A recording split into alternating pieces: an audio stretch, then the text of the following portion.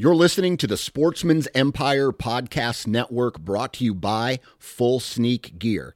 Check out their entire lineup at fullsneakgear.com. Also be sure to check out our entire stable of podcasts at sportsmansempire.com. All right, guys, welcome to today's show. Now, on the show with me today, I've got the best crew. These guys have been training my dog Scout. It's an amazing family that we have come to love and become great friends with. And we're down at their property in Texas. But before we jump in to talk to them about dog training and all of that, I got to fill you in on what happened last night after we recorded this episode. Rody, Dakota, and I, we went out in the side-by-side with the thermals looking for pigs. And first of all, if you've not thermal hunted, you got to check it out. It's a ton of fun. But we saw all kinds of stuff. We saw birds and rabbits and possums, raccoons, a handful of deer, cows. And then right at the end, we saw a couple pigs, but they were going into the trees. We get all the way back up to their house. I scanned the back of the property one more time from the driveway, and all the pigs came out. So we booked it back up the hill, got on these pigs. There were probably 40 of them, and got a couple shots off on them, knocked one down. It was a ton of fun. And tonight, I think I'm going to go sit with my bow because I've never got a pig with my bow before. So they're giving me the full treatment here. I get to hunt while I'm here picking up my dog. Unfortunately, waterfowl season is not in right now. But on this episode, I'm going to be talking with Rody, Kristen, and Dakota all about how they've trained my dog Scout, how they've built this amazing business, what training looks like, what expectations for first-time dog owners that are dropping a dog off at training. What should they expect? What should they look for? There's a lot of really great questions asked and answered in this episode, and we absolutely love this family. We love this place. Honestly, if we didn't have such good jobs, I'd be applying to come down here and train with them. But I'm excited for this one. I hope you are too. Let's jump in with the best family. He was doing things that were just badass. That was one of the coolest moments of my life. I was really scared, but knowing that Dan had the gun, I did have the rifle, we would be okay.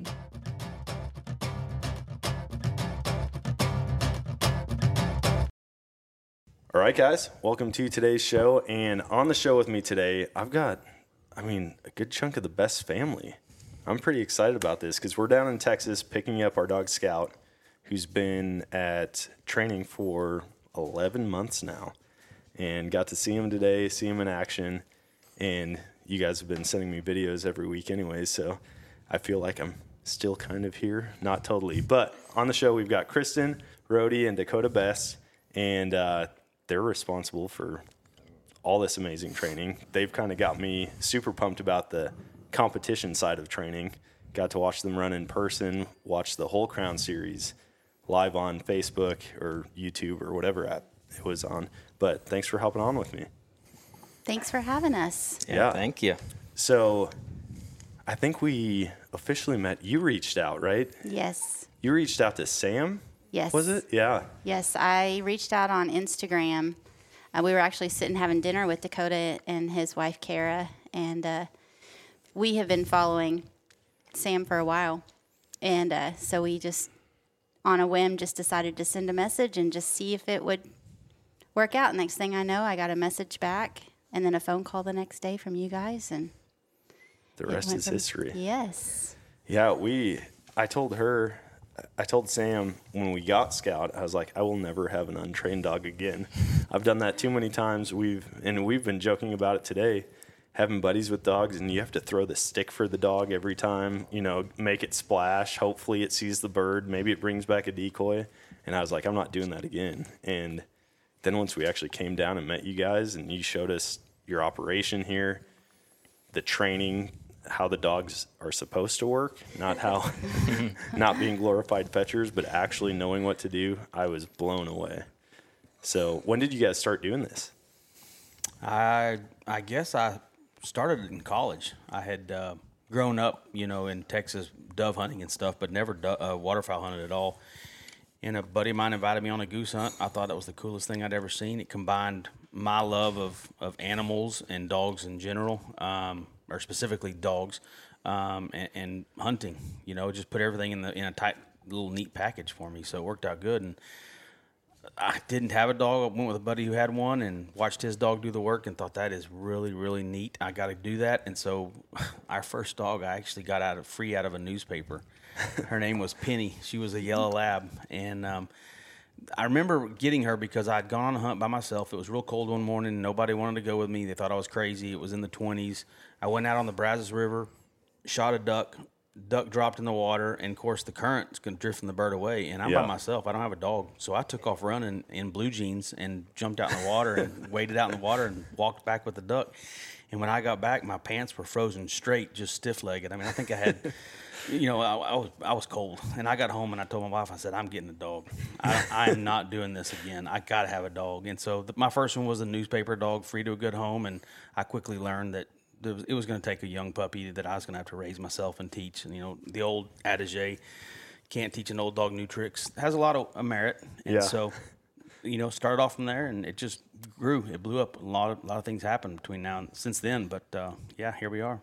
Man, I can relate so much to that story. I got my first lab off of Craigslist. Or no, it was Facebook Marketplace. This guy's like a 7-year-old dog. He's been hunting for 6 seasons. I have kids now. I don't get out. He needs to go to somebody who hunts. And I'm like, he's AKC registered and he's hunted for 6 seasons. And I go and I get him.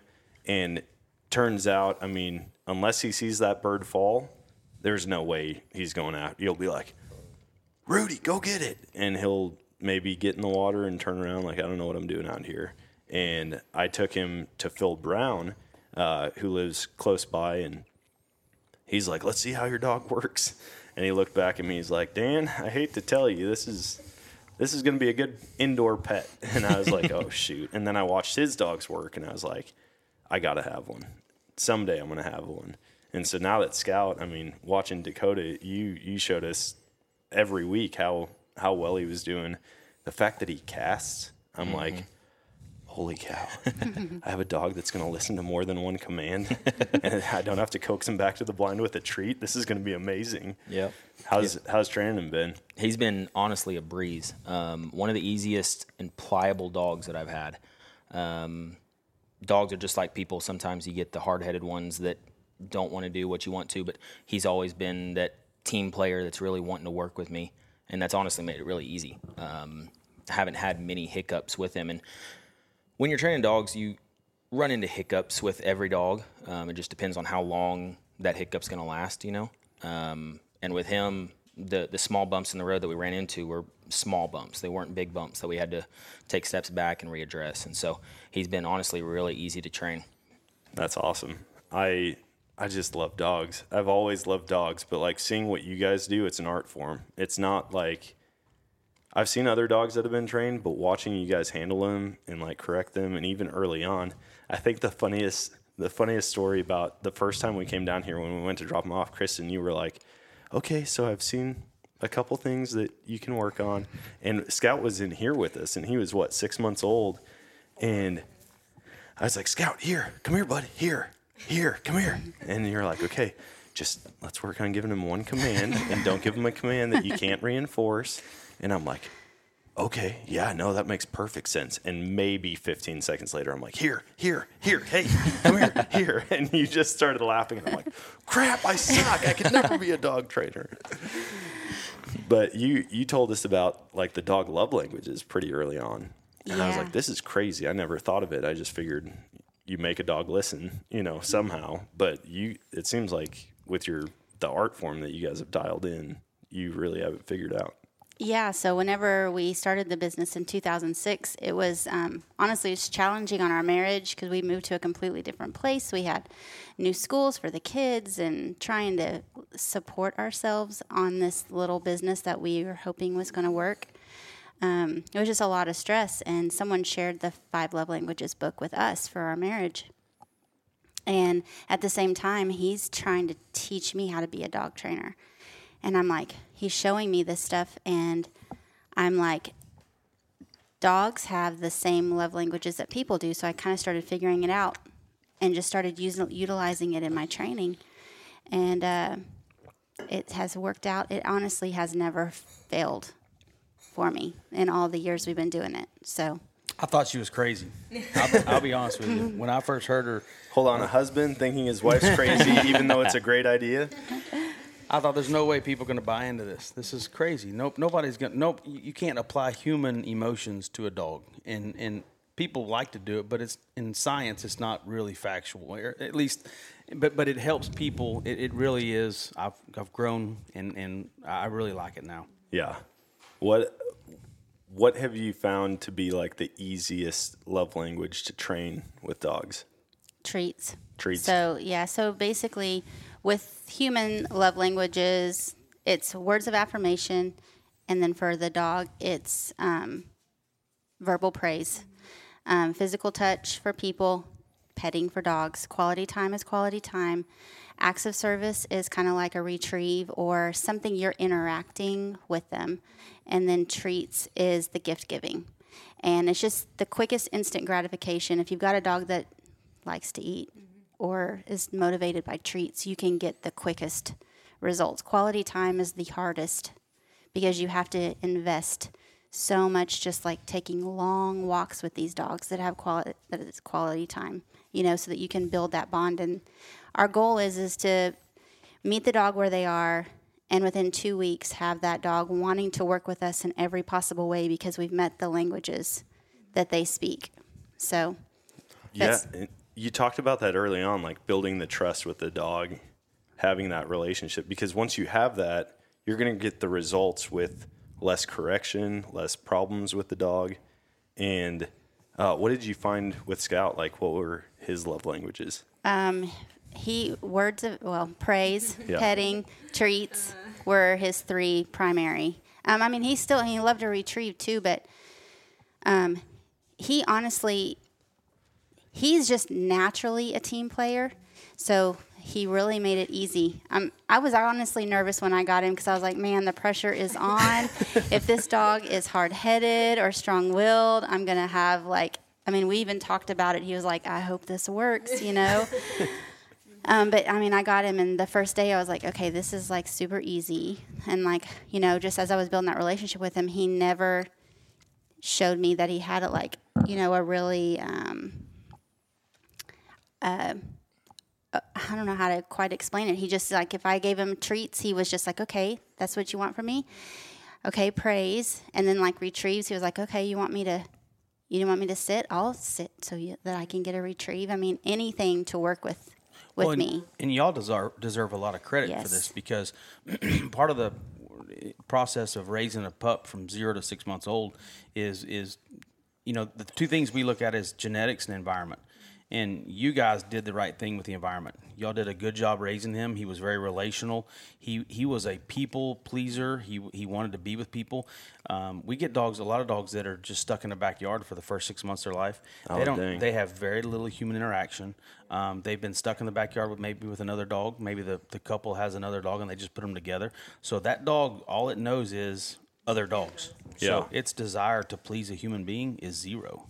So y'all obviously got a head start out real good with Scout. Yeah, I was afraid that he was going to be kind of a damaged dog after seeing our daughter with him, because she just would not. I'm like, this dog's trying to crawl away to save his life, and she's just like, Scout, you're my best friend. I'm never letting go. No, he was a good dog from the get-go. He had some medical stuff early on, but it was intimidating for me because, we get here to your facility, we see the kennels, we see the trailers and the trucks and all the dogs. And Rhodey, you took me, and I don't remember where even on the property it was, but you're like, oh yeah, all these 80 ribbons I got with my one dog. And I'm like, dude, I don't even know if my dog's going to get a participation trophy. We'll see how this goes. But then you were showing me down there some serious level stuff where you're sending a dog 200 yards on a retrieve, and you're like, I could send it straight to it, but I'm just going to handle it to show you. And I'm like, this is unbelievable. I'm like, I think I need to come down here for 11 months to get trained, because I'm going to ruin this dog right away. Scout's been on the love languages thing, on what his are, when he's really early in the training and he's doing obedience, you're very hands-on with him on a leash and stuff, so it's easier to give him treats. But as you get out to the field, you're teaching him stuff from a distance. Yeah. So treats don't really apply that much at that point. And so that's when it takes a good dog that's going to want to words of affirmation, right? When you tell him good boy, he's going to react to it and respond well. And then his second one was praise, or I'm sorry, like physical touch. So when he would come back from a bird and I'd tell him good boy and love up on him, that meant the world to him. Yeah. And so to be able to communicate to him what I wanted from a distance was good. So he could, in the advanced program, he would take the correct cast and I would tell him good. That he was like, heck yeah, okay, awesome, that's what you want. And then, give him another cast and he takes that cast and tell him good, and it slowly gets better and better. A cast is a hand signal for those who don't know what that means. You're directing them, and you can use a whistle to stop them and then use a hand signal to direct them, or a cast when we say cast. Yeah, it's funny how invested I am now into training and understanding the lingo. And then, like I mentioned before, watching the whole Crown Series Championship. I mean, every day, Sam was sitting next to me. She's like, okay, where are they at? How are they doing? How's Kerrigan? How's Dakota? How's Michael? How's Rhodey? Who's in the lead? What was that last run? And I'm like, this is it. The whole world of dog training, it just blows my mind. And even when we pulled in here today, I was like, they really do need a TV show. This could be Duck Dynasty with dogs. This is the coolest, the whole setup. And obviously, you guys have spent how many years building this all and putting a team together and investing in the property. It's unbelievable. Yeah, I mean, I don't know. We started in 2006. Yeah, 2006. So that's been 17 years ago. And I've been training since probably 95, 96, I'd say. So over 25 years. How has everything kind of evolved since the start? I mean, obviously starting the two of you and really figuring this out, but now having people who they've brought multiple dogs to you over the years. I'm on my second. Most of my clients are second generation dog. They're bringing me their next generation dog. So much has changed. I mean, not only the training techniques, I've had to adjust, and the old school methods were pretty harsh. And what we're talking about here tonight is new stuff. It's relational stuff. There wasn't you didn't care about a relationship 30 years ago. It was do it because I said to do it type stuff. Yeah. And a dog like Scout would have probably never made it through a program like that. But the fact you can build a relationship and get a dog motivated to do things for you, it's a little more work, but it's a much more pleasant result. Yeah. Because the dog and you could go on a hunt and have, like we talked about elk hunting and stuff, and I didn't even see an elk, but had a great trip still because of the experience. Yeah. You can do the same thing with your dog Scout. Y'all can go out one day, and I remember this vividly, an example. I went out on a hunt one time with my dog Cajun years ago, and shot one bird, and she made the most incredible retrieve. I never forget it because the bird sailed down to the back of the pond, and I sent her, and she swims across, and she gets out where the bird should be, and it's not there. And then she starts wandering up the hill, and she ran 100 yards up the hill, and all of a sudden comes up with that duck. And I would have never thought to go up there and look for that duck, but she trailed it. And it was one of the best memories I'll ever have, and we only killed one bird. But it was cool. Hey, that's the story of my life hunting in Southwest Missouri. We're going to kill one bird at a time if we're lucky. No, I'm so excited. I've already got trips planned. I'm going, Sam might not approve of all of them, but I've got so many trips planned. I'm like, now that I've got a dog, something that I can be proud of, and then not have to call my buddies. I will be totally content just going and sitting by the pond by myself in the mornings, bring him along. If we don't shoot anything, oh well. But it's dove season, pigeon season. I don't really care if it flies or has feathers. I'm going to try to get him on it. So why don't you walk through the process, maybe once you first get a dog or your first dog, how does that work? So whenever we first get them in, hold on before you begin, because I want to make sure this is clear, everybody listening. If the cheapest thing you can do is buy a well-bred dog. Spend the money on a dog that has the genetic potential to be something.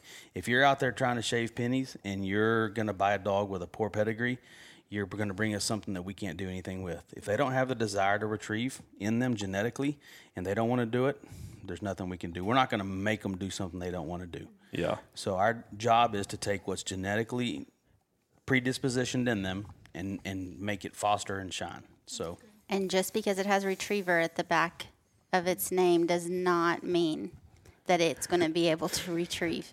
So learning, educating yourself on pedigrees and things like that make a huge difference, because anybody will tell you, well, it's got, the breeder said that it comes from hunting bloodlines. Every retriever has hunting bloodlines. That's a Every good point. single retriever does. So that's why a lot of the titles and stuff like that we get on them, that proves that, whenever we do breedings, we make sure that the parents have been, have competed, so that we can say, and people will say, oh, we're not interested in competition. I'm like, that's not the point. The point is that we're proving to you that these dogs are capable of doing what you're looking for. Yeah. So, and health clearances. It can retrieve, definitely, but it comes with other abilities. It's intelligent. It's trainable. There's a lot of things that come with those titles, not just the retrieving side of it. So a dog that's trainable is very important. Yeah, it proves that, it's got it in it. Mm-hmm. I knew nothing about the titles, all the numbers in front. And when I got that dog off Facebook Marketplace, he's like, oh, yeah, here's his pedigree. And I'm like, I don't even know what this means, but okay, thanks. And it's a family tree. And I'm like, cool, now I know it's great-grandparents' names, whatever. Well, then when I went with that trainer, he's like, oh, let me see the paperwork on it. And he starts looking at it. He's like, I've trained some of these dogs. And it actually came from, I don't remember how far back, but like one of the males, like 3 generations back, was the first ever chocolate national champion. And he's like, this is a good dog. He's like, it's a bummer. It's 7 years old. And it was home trained. Like, basically, it's got to be a neon ball and it'll retrieve it. Otherwise, you're screwed. But like, to know that it had the genetic capability, I guess, of becoming something great, right, is good to know as a starter. So someone's not bringing you a border collie to be a awesome retriever. Yeah, well, and like he said earlier, there's genetics and there's environment. Like, yeah, you can have the genetics, but if you don't have the environment around the dog for them to be successful, then that dog, kind of like your dog you're talking about, just doesn't quite become to its potential. Yeah. And so, starting out with good genetics, and then you build that environment as a puppy, starting when you get them at, when they're probably 6 weeks old, we start kind of teaching them the foundation of what we want. And so, eye contact, focusing on us, respect, all that kind of stuff. You build that foundation, and it's going to expand from there and grow. Yeah. If you're an avid listener of this podcast, you've probably heard me talking about Infinite Outdoors in the past. Infinite Outdoors is expanding access for hunting and fishing on private land across the country. From whitetail hunts in Missouri to waterfowl hunts in Wyoming and pheasant hunts in Colorado, they provide access to over 1 million acres of private land listings for all types of hunting and fishing. Best part is, it's incredibly easy to browse and book properties all on the Infinite Outdoors app. The app is free to download and easy to use. All you have to do is sign up, and you can browse over 250 different adventures across 10 states. Download the app today and use Nomadic 15 for 15% off your membership. All right, guys, it's November, and you know what that means. It means the rut is on all across the country. There are deer moving everywhere. And if I could give you a tip, it would be just get out in the woods. It doesn't matter if you're on 5 acres or 500 acres. It doesn't matter if all of your trail cameras are showing the bucks are nocturnal, because guess what? The deer are moving, and they are moving all throughout the day. They have no choice when the rut's going on. So, if you want to increase your odds, just be out in the woods. If you want to increase your odds even more, get a pair of binos. And the best way to do that is to head over to eurooptic.com and enter code Nomadic10 at checkout for 10% off your order. And now, let's get back to today's show, presented by Vortex. And you guys talked about it early on when I brought Scout. I was like, what should I expect? And you're like, we get him through obedience and basic gun dog, and like we kind of see what his potential is. He might be great. It might be like, that's about what you're going to get out of him. And the fact that you guys can see that, I mean, you're working with him every day, obviously. But to know, it's good to know that it's like, no matter how good of a trainer you bring a dog to, if it doesn't have it in it, like it's not just going to be a master dog just because you spend a lot of time with it. Yeah, I mean, I always tell people, you raise your kids and you'd love for them all to be an NFL football player. Yeah. But what's the realistic goal? They may not make it out of high school. Yep. If they're lucky, they'll play college. And if they're a very small percentage, they'll make it to the NFL. So it's the same for dogs. Some of them are going to be good high school football players, and some of them are going to be college, and then those very, very few can make the NFL. Yeah. Yeah, that's good. Sorry, I cut you totally off earlier. Fine. But, it's okay. Yeah, start to finish. So I did Scout's basic obedience side of his gun dog program. So in our program, our gun dog program is a 4 to 6 month program. And so the first phase is the basic obedience, and I'm going to kind of divide that up as well. So the first 2 weeks of the 6 to 8 weeks is what we call our relationship building phase. So that's where I'm doing like just flooding him with all of the love languages so that I can see which ones is he going to be the most willing to work for. And so in those first 2 weeks, we can informally get everything taught from hear, heel, sit, down, and place.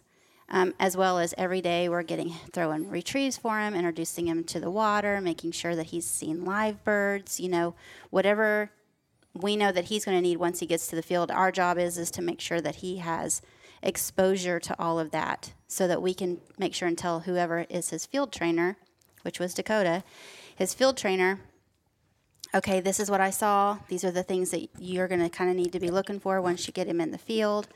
And so we do all of that. Well, we do all of the retrieving and all the gun dog stuff throughout every single day. We do stuff like that with them. But the first 2 weeks is that relationship building phase. The second 2 weeks is where we're actually starting to formalize the commands. So they're not informal anymore. We're starting to show him, okay, sit means sit, even if there's another dog walking around. Or, it's not just sit until he decides to get up anymore. Yeah. So we get all of those commands formally taught.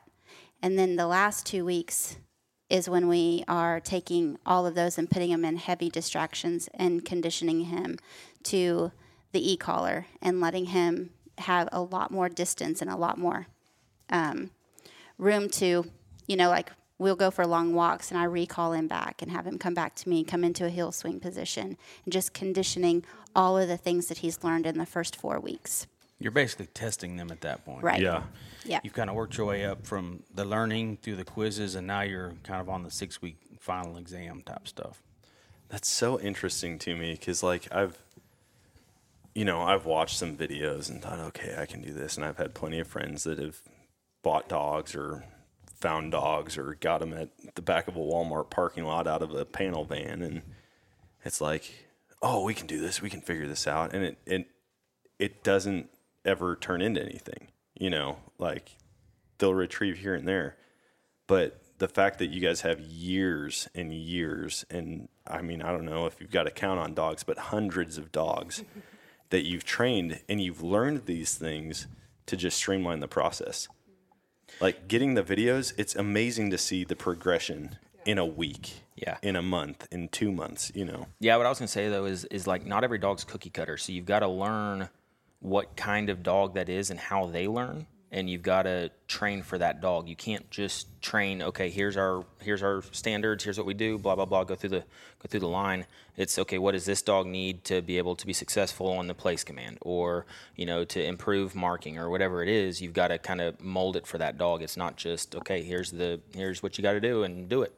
It's you got to fit it in for that dog. You got to be able to think outside the box. I mean, there's, as a trainer, when you've been doing it as long as I have, I've seen it before. I've seen your kind try this thing 16 times, and it's not going to work now, and it never worked before. Yeah. But I got to remember that dog hasn't tried that on me before, the Yep. 15 before it did. And so I have to be patient, but I have a certain amount of tools in my toolbox that I'll pull out, and I'll be like, well, this one needs a crescent wrench, and I'll put the crescent wrench on. Well, this one needs a pair of pliers.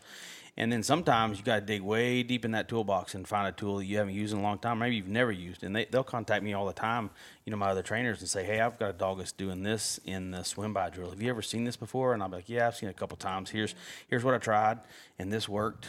Try a couple things and see what happens. Yeah. At the same time, though, you run into things that he hasn't ran into. Oh, yeah. And for whatever reason, that's just how the dog's that's how they mentally work. And so, then we kind of bounce ideas off of all the trainers in here. Okay, well, why don't we try this, or why don't we try that? And you kind of play with it until it works for that dog. That's the nice thing about having, honestly, the amount of trainers that we have, because we're able to, there's even sometimes we'll have dogs that just don't work with a certain person very well. And so we have actually transitioned them to other trainers, and it worked better, and having that, and being able to, hand them over to a different trainer and just say, okay, here, this is what I've tried. This is the challenges that I've had. Now you try, and let's just see if we can get a different outcome. You're going to see that tomorrow when you start working with him, because the scout's going to be like, I remember this guy. This guy, I could do this and I could do that. He's going to yell my name 100 times. This is going to be real fun. And so we're going to have to teach him, nope, things are different this time. Yeah. This is a new person. We get a lot of, it happens all the time. We have people that think that we are programming a computer and think that we're just going to be able to, we can get this dog taught this, but it's through relationship building and, repetition.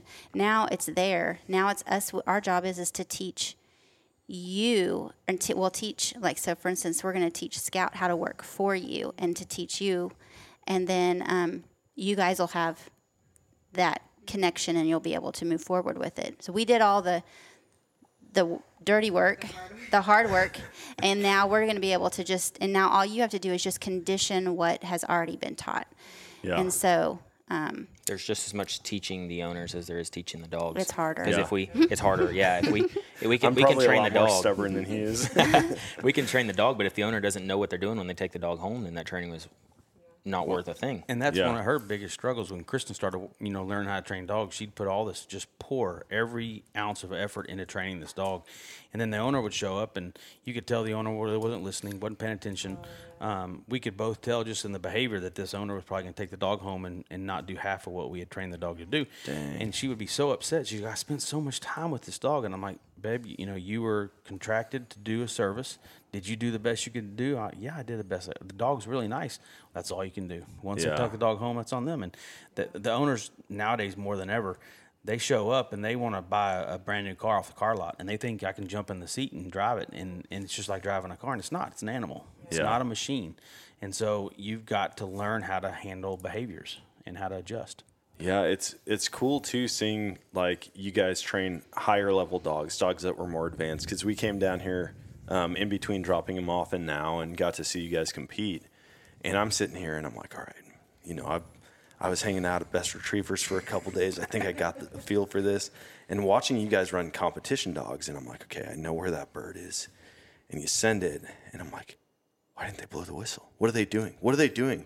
And you just watch one dog, and the other dog might do the same thing, but you know how it's going to respond. And so maybe you do have to give it a correction. But it's like, I know I put him in the right place. He's going to get there. I'm going to let him work. And then all of a sudden he comes back with the bumper without any correction. And I'm like, these guys are wizards. I don't know. I don't understand it. It's like exactly what you said. Each dog's different, and you can't treat each one like a computer or a car, or, they all have their own personalities, and getting to know them determines how you're going to handle them. Yeah. Sometimes you play a hero and then you end up a zero. Yeah. You think your dog's going to do this, and then today they decide to do something different. But they do have natural tendencies. You learn their personalities and their traits and what they tend to do, and you play off that. But sometimes you think they're going to go left and they go right, and that one time out of 20 they went right, and you go down in a ball of flames. How many dogs do you guys have currently that are competing at a high level? Well, it depends on the time of the year, obviously. Okay. I just got back from Master National. We took 24 dogs to Master National. Me and one of my trainers, Kerrigan, she ran a dog. And regular hunt test weekends, we're running anywhere from 20 to 35 dogs probably. Typically in the spring and the fall, we're running I'd probably say between junior to master level, we're probably running 30 to 40 dogs. Yeah. Holy cow. I think the on a most weekend. passes the record passes we've had in one weekend was 58 passes. Oh my goodness. And I think we took 3 rigs. Yep. That was a big weekend. So with Master National, I mean, do you have to qualify? Do you have to get a certain amount of wins or points, or how does that work throughout the season? Yeah, so Master National, between August 1st of one year to August 1st of the next year, you have to get qualified to go run the event. And that requires 6 master passes in that time period. And typically I try to get 3 of them in the fall and 3 of them in the spring. And if a dog passes Master National, they get 2 credits towards the next year's passes, so they only have to go get 4. Okay. So it's hard because you have to get qualified, and you spend all year training and getting qualified, and then you go run the event and you fail, and you're back to square one. You start all over again. Oh man. Yeah, I can only imagine how that would, I mean, feel, but then also, you know, some dogs are your dogs, some dogs are clients' dogs. And, you know, they probably have certain expectations, but it's like on any given day, the weather conditions, in watching the Crown Series, it was really interesting hearing the commentators talk about it. And they're like, okay, you see how the shadows shifted from the first dog to now dog number 40? They're like, watch how the dogs react to this and how they run. And it's like the same dog might be able to do it perfectly on the first run, and it might get 100 points or 200 points 3 hours later just because of weather. Yeah. I can't imagine the pressure and like the frustration that you guys must feel on things like that. Yeah, I mean, I had a dog he was going for his 3rd Master National Pass, which would have been for the Hall of Fame. So here we are, his 3rd year of training. He's 5 years old, pretty much trained his whole life. Been one of the most consistent dogs I've ever had. Coming in with 2 straight Master National Passes. He's hardly failed any tests, and he goes out in the first day. And that was for his Hall of Fame. His owner was there, literally ready to take him home when he passed because he was done. Now the dog is going to have to stay a whole nother year to do it again. Oh, my goodness. So there's a lot of weight, a lot of stress, and a lot of disappointments. Yeah. But having good clients makes a huge difference. Mm-hmm. When you've got clients that are nitpicking you or put more pressure on you than you already have on you when you're running those big competitions, makes it a lot tougher. But when you got those good clients that are understanding that it is a dog, it's not a robot, and you know it's a test, and the dogs don't have collars on. You know, you're testing the hunting scenario, and dogs aren't perfect. And like, you know, in the SRS, you know, a dog takes a right turn when the bird's a foot to their left, then that can put you out of the competition you've been training for all year. Yeah. And so to have clients that are understanding of that makes a huge difference. Less pressure on you. That's a good point. What would you recommend to people listening who might be looking for a trainer to bring their dog to? And then also, what would you tell them? How should they manage their expectations coming into a training scenario? Well, so first, usually what I always tell them, because I'll get phone calls, and I used to. I don't answer the phone anymore, which is nice. But when I used to get phone calls, I would tell them, you know, here's some things that you need to do. Anybody that you're calling, you need to make sure that they'll allow you to do a tour of the facility. You need to watch the dogs in the field. You need to, when you're walking through the kennels, watch to see if when the trainer is walking through there, if the dogs shy away or do the dogs come to, because the dogs are going to communicate to you a lot about what is going on in the facility and their training, because your dog can't tell you. Yeah. And so I always tell them, ask for a tour. If they don't do tours, red flag. Make sure that you reach out to multiple ones and just make sure, you know, there's just a lot of trainers out there that won't let you just come in, hang out in the kennel. They won't let you come watch the dogs. Another question is, how often do we get to work with the dog? You know, like he said earlier, we're going to teach the dog, but it is just as important, if not more important, for you to know what the dog knows. Yeah. Because if you don't know what they know, then it's all going to go and it's going to go away. And so make sure how many times are they going to let you come out to train and invest time. You know, a lot of times there's some trainers out there that they'll just go to send the dog home, and the owners come to pick it up, and they just run through a checklist of things, and then they send the dog home. And we spend, like, just in obedience alone, we'll spend 1.5 hours to 2 hours with you just, you know, explaining things and doing hands-on, teaching you how to do everything, so that we know that we've done our best in communicating to not only the dog but also to you, so that you can. When a client comes out a lot for a competition dog and they want to run the dog, it's almost more satisfaction with the owner getting the pass on the dog or the title on the dog or whatever it is, because not only did I train the dog, but I also trained the handler or the owner. And so for them to be able to go be successful at the level that the dog can run at is, I mean, to me, it's really, it's a lot of satisfaction, because those owners came out enough for me to be able to teach them what they needed to be able to communicate with the dog and run the dog to its potential. Yeah.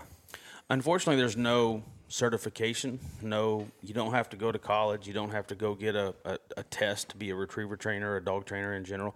There are some places out there that make people certified behavioral specialists, they call them. But there is no certification process. It's word of mouth is a big one. That's my favorite go-to, is if you've had a dog train there, were you happy? Yeah. You know, and if you were, great. If you weren't, well, might want to look somewhere else. And the other thing is their success rate. If you go on the internet, there's a couple of websites where we use to sign up dogs for tests. And if you go search that person and look at the tests and see how successful they are, if you pull their name up and they went to this test and they ran 10 dogs and they failed 8 of them, there's a red flag. Yeah. You know, they passed 9 of them.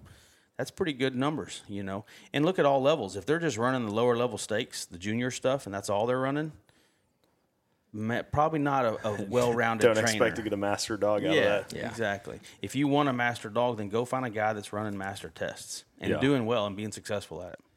That makes sense. It's funny. It's not dog related at all, but Sam and I went and watched MMA fights in Springfield one time, and I was like, man, I kind of want to get back in the gym, do jiu-jitsu or Muay Thai or something like that. And we went and watched these local fights. A bunch of different cities brought fighters in, and literally every single Springfield fighter lost that night. And I was like, you know, I don't think I'm going to sign up for any of these gyms. And I mean, it's kind of the same thing. Yeah, if they're not passing dogs or they don't have a good track record, you know, find somebody who does. Yeah. Watch the attitude of the dogs too, when they're running or when they're, like she was saying, in the kennel, but when they're also outside of the kennel. You know, is the dog's tail wagging? That's if it's not wagging, that's a red flag. Yeah. If it is wagging and the dog's happy, excited, looking up at the handler, then that's all green flags. That's good signs. That's pretty much how we built our business. I had person after person after person come to me and say, I saw you run a hunt test. Your dogs were very happy. Their tails were wagging. They were definitely wanting to please you, and that's why we came to you. And so that's what you're looking for. Man, that's cool. I mean, I can attest every dog that you guys get out, they're just like fired up, ready to go, just looking at you like, put me to work. Please, please, please. I want to do this. I want to do this. And it's just cool. I've seen other dogs that come out and they're just like, come on, not again.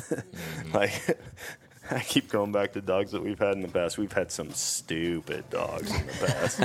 Or, you know, just didn't have the time put into them.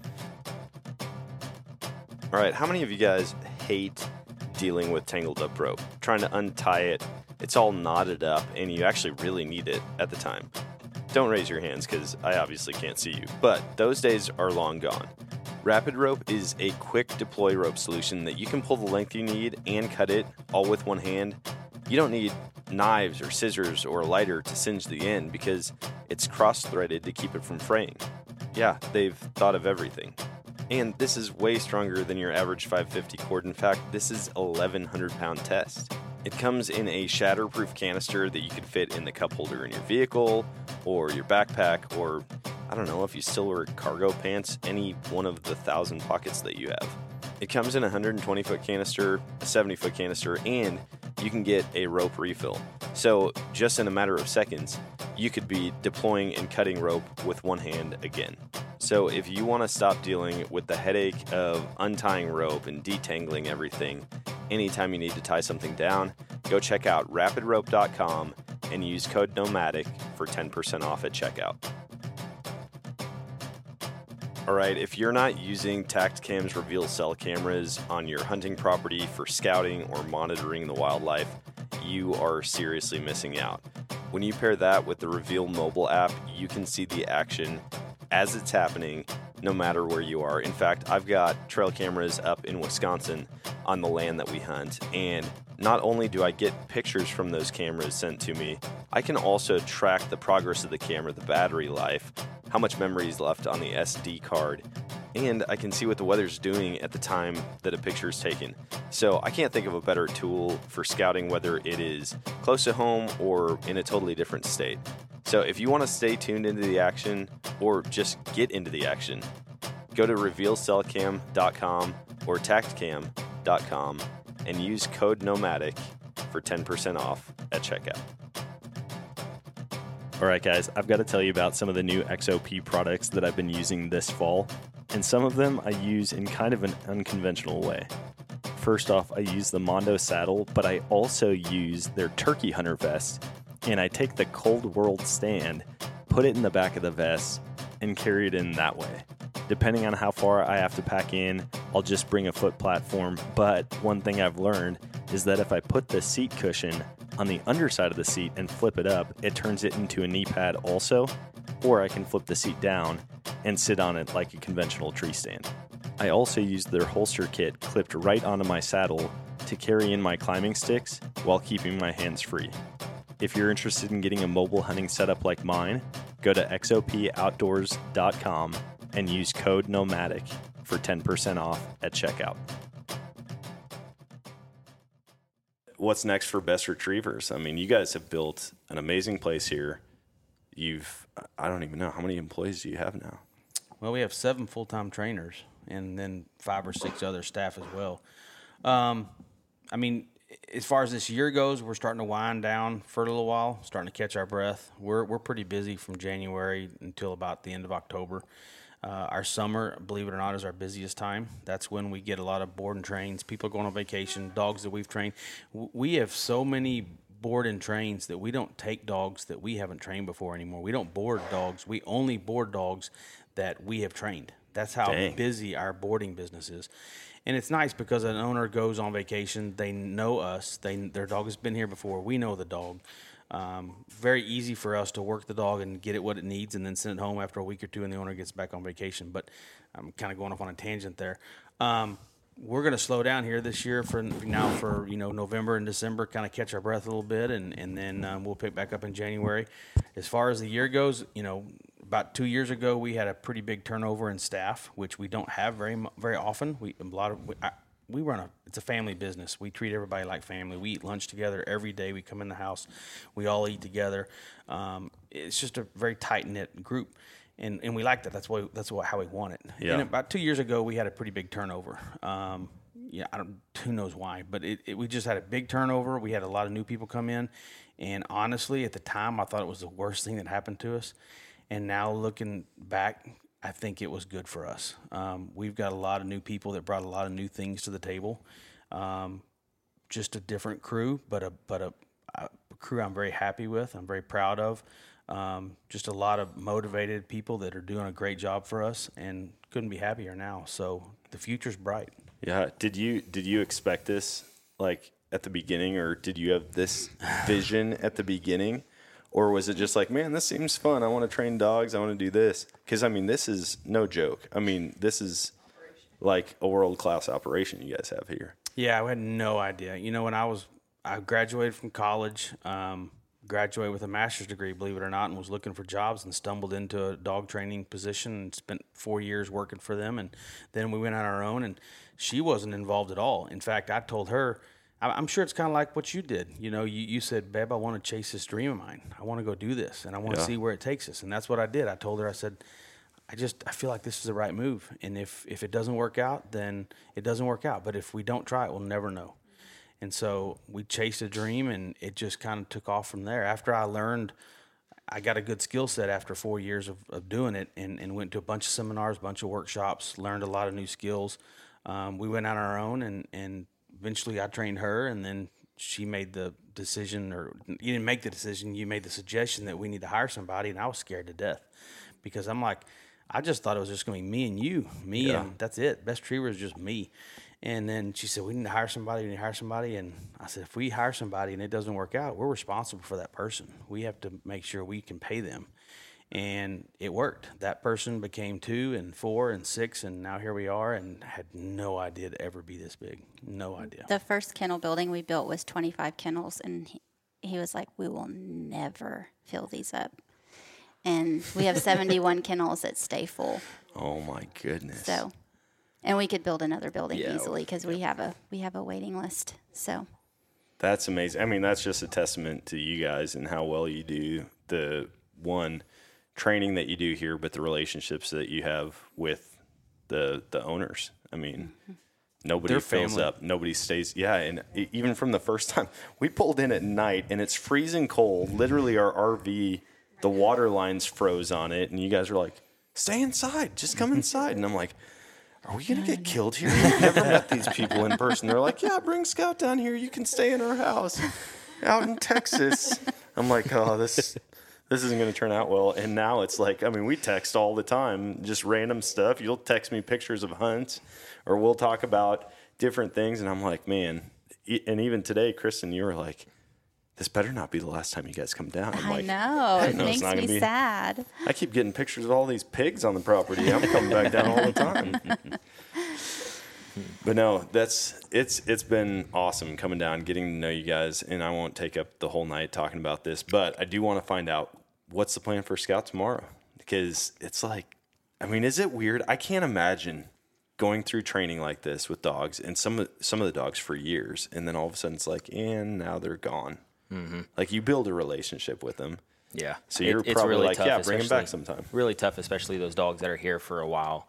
You know, it's tough just in general. Doesn't matter how long the dog's here, but especially those dogs that you got good relationship with the clients and you really like the dog and stuff, it is tough. But tomorrow the plans are we're going to get up and do an obedience session, kind of teach you all the obedience side of it and the dog relationship building and essentially the foundation of all the training that he's done. And then we're going to kind of teach y'all how to do a little bit of drill work, because when y'all came out last time, we did a little bit of gun dog. So y'all are familiar with how to send him and that kind of stuff, but how to actually handle him and run him on blind retrieves to a bird that he doesn't know where it's at. So there's a lot to that. We're going to teach you kind of the different aspects to that, and then we'll work him in the field a time or two and let you kind of get the feel for him and let him get the feel for you running. Oh, my heart's kind of pounding right now. Like, the pressure's on. You'll probably let him run a bunch of different dogs. Yeah, we'll let you work a bunch of different dogs. That way you get comfortable and I don't ruin my dog right out of the gate. Yeah, that's good. No, well, that's cool. Everybody wants to jump straight into the game, right? They don't want to do the practice. But tomorrow you're going to have to do the practice, because you can't, if you don't know the plays, then you can't be playing the game without knowing what's going to happen. So, and the drills that we're going to give you are things that are lifetime maintenance type stuff. It's not just you're going to do it tomorrow and then take him hunting for the rest of his life and he'll be fine. It's not, like we talked about, it's not a robot. You're going to have to do some of these drills at home. You're going to call and say, I try to send him this direction and he goes this direction. What do I do? And we're going to say, remember this drill we did? Go back and do that for the week. Do 5 sessions of that drill, and you'll see him get better. Or you'll say he's not delivering the bird to hand. What do I do? Well, here's what we do. We're going to show you all that stuff. And you'll be lucky if you remember about 30% of it, to be honest with you. I told her I'm wearing a GoPro on my chest tomorrow so that I don't have to try to remember it all. But we're always available. Yeah. And we do this. I mean, my phone rings 24/7 from clients and stuff. And especially during hunting season, we'll get a lot of calls. Hey, my dog did this. I'm like, it's okay. It's part of it. Your dog, the first hunting season is going to be rough. There's going to be a lot of learning to do. I always tell people, if you take your dog hunting, you're going to be lucky if that dog sees half the birds that you shoot, because they're not used to a bird flying over the treetops coming at you. They're looking out in the field for that guy that's been throwing them that bird out in the field, the whole time. Yeah. So there's going to be some transition stuff, and to be patient and remember, the hardest thing you're going to have to do is, does the dog know what they're supposed to do, and therefore I must correct them for not doing it? Or do they just not know what's going on and I need to show them a little better? Yeah. That's the hard. You're going to be like, man, I don't know. Does he really know this? Is he pulling my, trying to pull the rug out from under me here? And sometimes he will be. And Dakota will tell you, oh, yeah, he's totally fooling you. He knows better than that. Or Dakota might go, no, I don't think he really understands in that situation, so here's what you need to do. Man, that's good to know. With the kind of dog y'all have, he's not going to try to pull any. I mean, not going to. Most likely, he's not going to try to pull any tricks on you. He wants to do what you want him to do, as long as you show him what you want him to do. Yeah. And so, rather than getting hard on the collar, repetition is the best correction for him. So repeating it and showing him what you want, then you're going to get success with your dog. Worst case, if he doesn't do what I want, I can just bring him back down here every other month and hang out for a week. Shoot a pig. In today's training, everybody uses electric collars. E-collars is what we recommend. That's the only way to reinforce a command at a distance. Yeah. It's about being consistent. And you said earlier about saying here, here, here, here, but not reinforcing it. If you're going to give him commands at a distance and you don't have the ability to reinforce it, he's going to learn that at a distance he doesn't have to behave.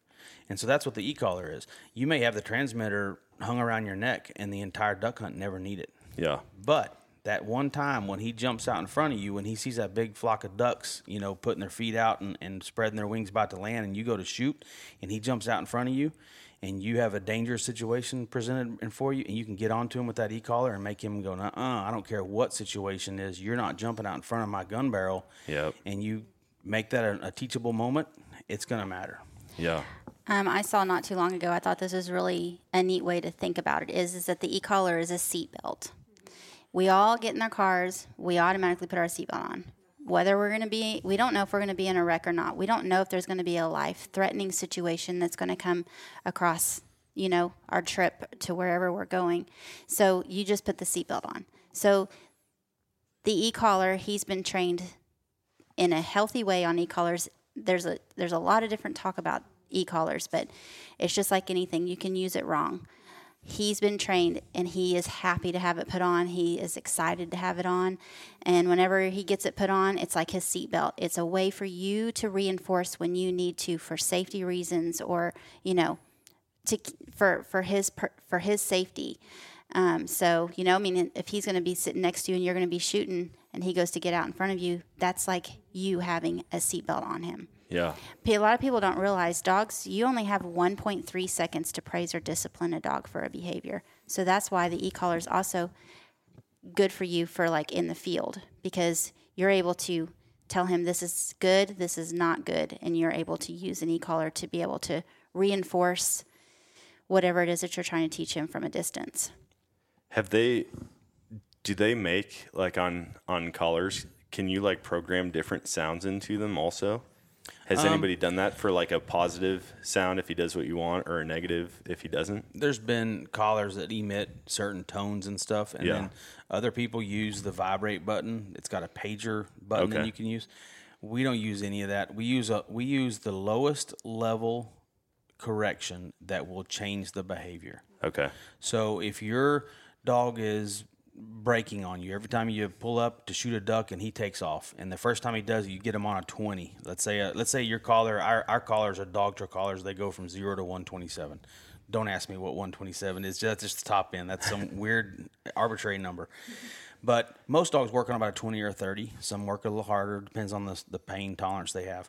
If he breaks on a 20 and you correct him and he says, nope, I'm getting that duck. Well, the next time I'd have that collar turned up to a 30. And if he tries it again, the next time I turn to a 40. Let's say you stop him at a 40. He goes, okay, that's too high. I'm not happy with that. I'm coming back. So he comes back to you and you say, okay. Now you turn it back down to a 20. Yeah. And then if he tries it again, you might have to go, okay, one more time at 40, if that's what it takes. Okay. Yep. And then he goes, okay, I get the message. I'm not going to do that again. And the thing in those type of situations you have to think of is that you're creating a safer environment for him. I mean, a lot of times people just get, but you are creating a safer by even having those type of situations when he goes to break, even if you're not shooting or the gun's not, he's learning that his job is to stay next to your side until you send him for safety reasons. And it's not always the safety of you shooting him. It's the safety of other people, other hunters that are with you that don't know that he's going out there or don't know that he's out in the decoys and other birds are coming, you know. I've heard of guys say the same thing. I mean, in the field, I think it was my cousin. Maybe it was another guy that I hunted with. They had a dog. Luckily, it had a collar, and it was trained. And they were hunting out by this county road in a cornfield. They shot a goose, sent the dog after the goose. The goose wasn't fully dead, and it's flapping and running, trying to take off, and it's headed straight for the road. And they're like, luckily, we were able to stop the dog and correct it. And because that goose went straight across the road, and they're like, I mean, the goose didn't get hit, but you could just imagine an 18-wheeler coming by or some lady in her minivan right as that dog's trying to catch that goose. Yeah, but to answer your question, the tone and the vibrate, we don't use it. Yeah. We use the correction level that's necessary to change their behavior. I don't think a dog can hear a tone out in the field if they're swimming or running through splashing water, if they're panting really hard and loud from the heat maybe in the Texas, dove season during September. Yep. There's just a lot of situations where that tone is not going to be consistent. They're not going to hear it. And let's say you use it and you go, well, he's not listening. Now I'm going to correct him. How do you know he really heard it? Yeah. You need to make sure that you know he heard it and he chose to disobey. And then the pager button, honestly, people use it as warnings and stuff like that. It's like the parent that counts to 3, but then doesn't do anything after 3. That's what you're doing. You're saying 1, 2, 3.5, 3 3/4, 3 5/8, and then you're not doing anything. Yeah. That's what a pager is to a dog. They're going, well, they're not going to do anything. They're going to page me, and maybe I'll listen or maybe I won't. It needs to be black and white. Yep. I'm going to give you one chance. And if I have to repeat myself, you understand what's going to happen if I have to repeat myself. Yeah. And again, it's not an overwhelming amount of e-collar pressure. It's just the tiniest amount to make them change their behavior. Yep. No, that's good. All right, last question before we hop off.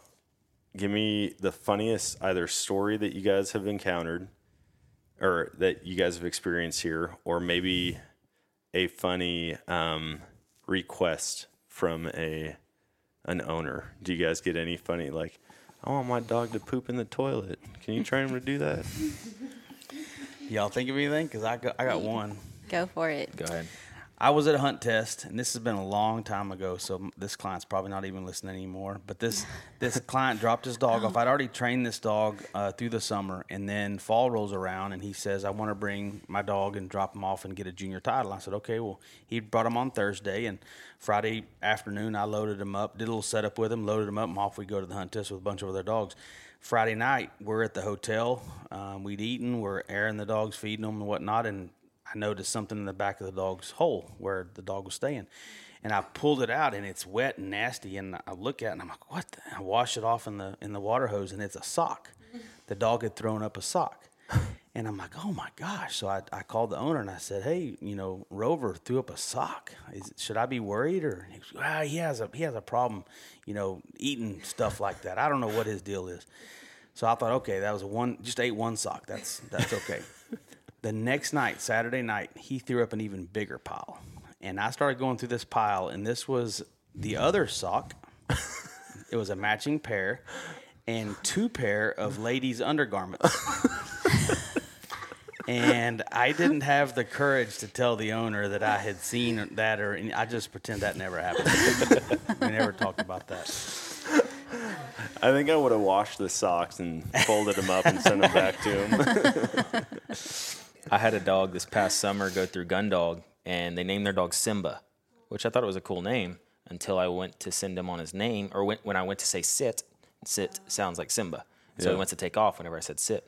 So I talked with the owners about, hey, what's a different name you want to send the dog on? And they didn't really come up with anything. They left it to me. So my wife, Kara, decided to name him or send him on Pumbaa. Pumbaa. So his owners are in the duck blinds and their dog on Pumbaa. Pumbaa. That's awesome. I love that. Anything? I really can't think of anything. Those are good. I like Pumbaa.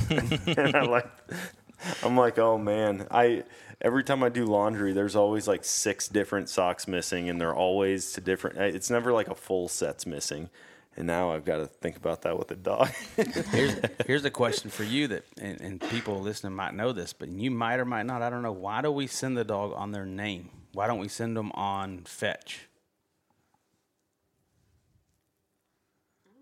if we're gonna send Scout for a retrieve, we're gonna say his name, right? We're gonna shoot a bird and send him on Scout, right? Is it if you're hunting with multiple dogs? Ding, ding, ding, Bingo. ding. I was Well, why would that be? Why would that be? We Yeah, want that only makes if you sense. got a buddy that's got another dog. Hopefully, your buddy doesn't have the same named dog as you. If he does, you should be worried. But yeah, so your dog can go and the other dog stays and what we call honors that retrieve. Yeah, that's good. Hey, thanks. I got the physical touch from my wife. That was so nice. Well, we really do appreciate you guys. We love you guys, and thanks for hopping on and chatting. And I'm excited to get Scout back and do some work, but not before I get trained first. Thanks for having us. Thank you for having us. Seriously. Yes. Yeah.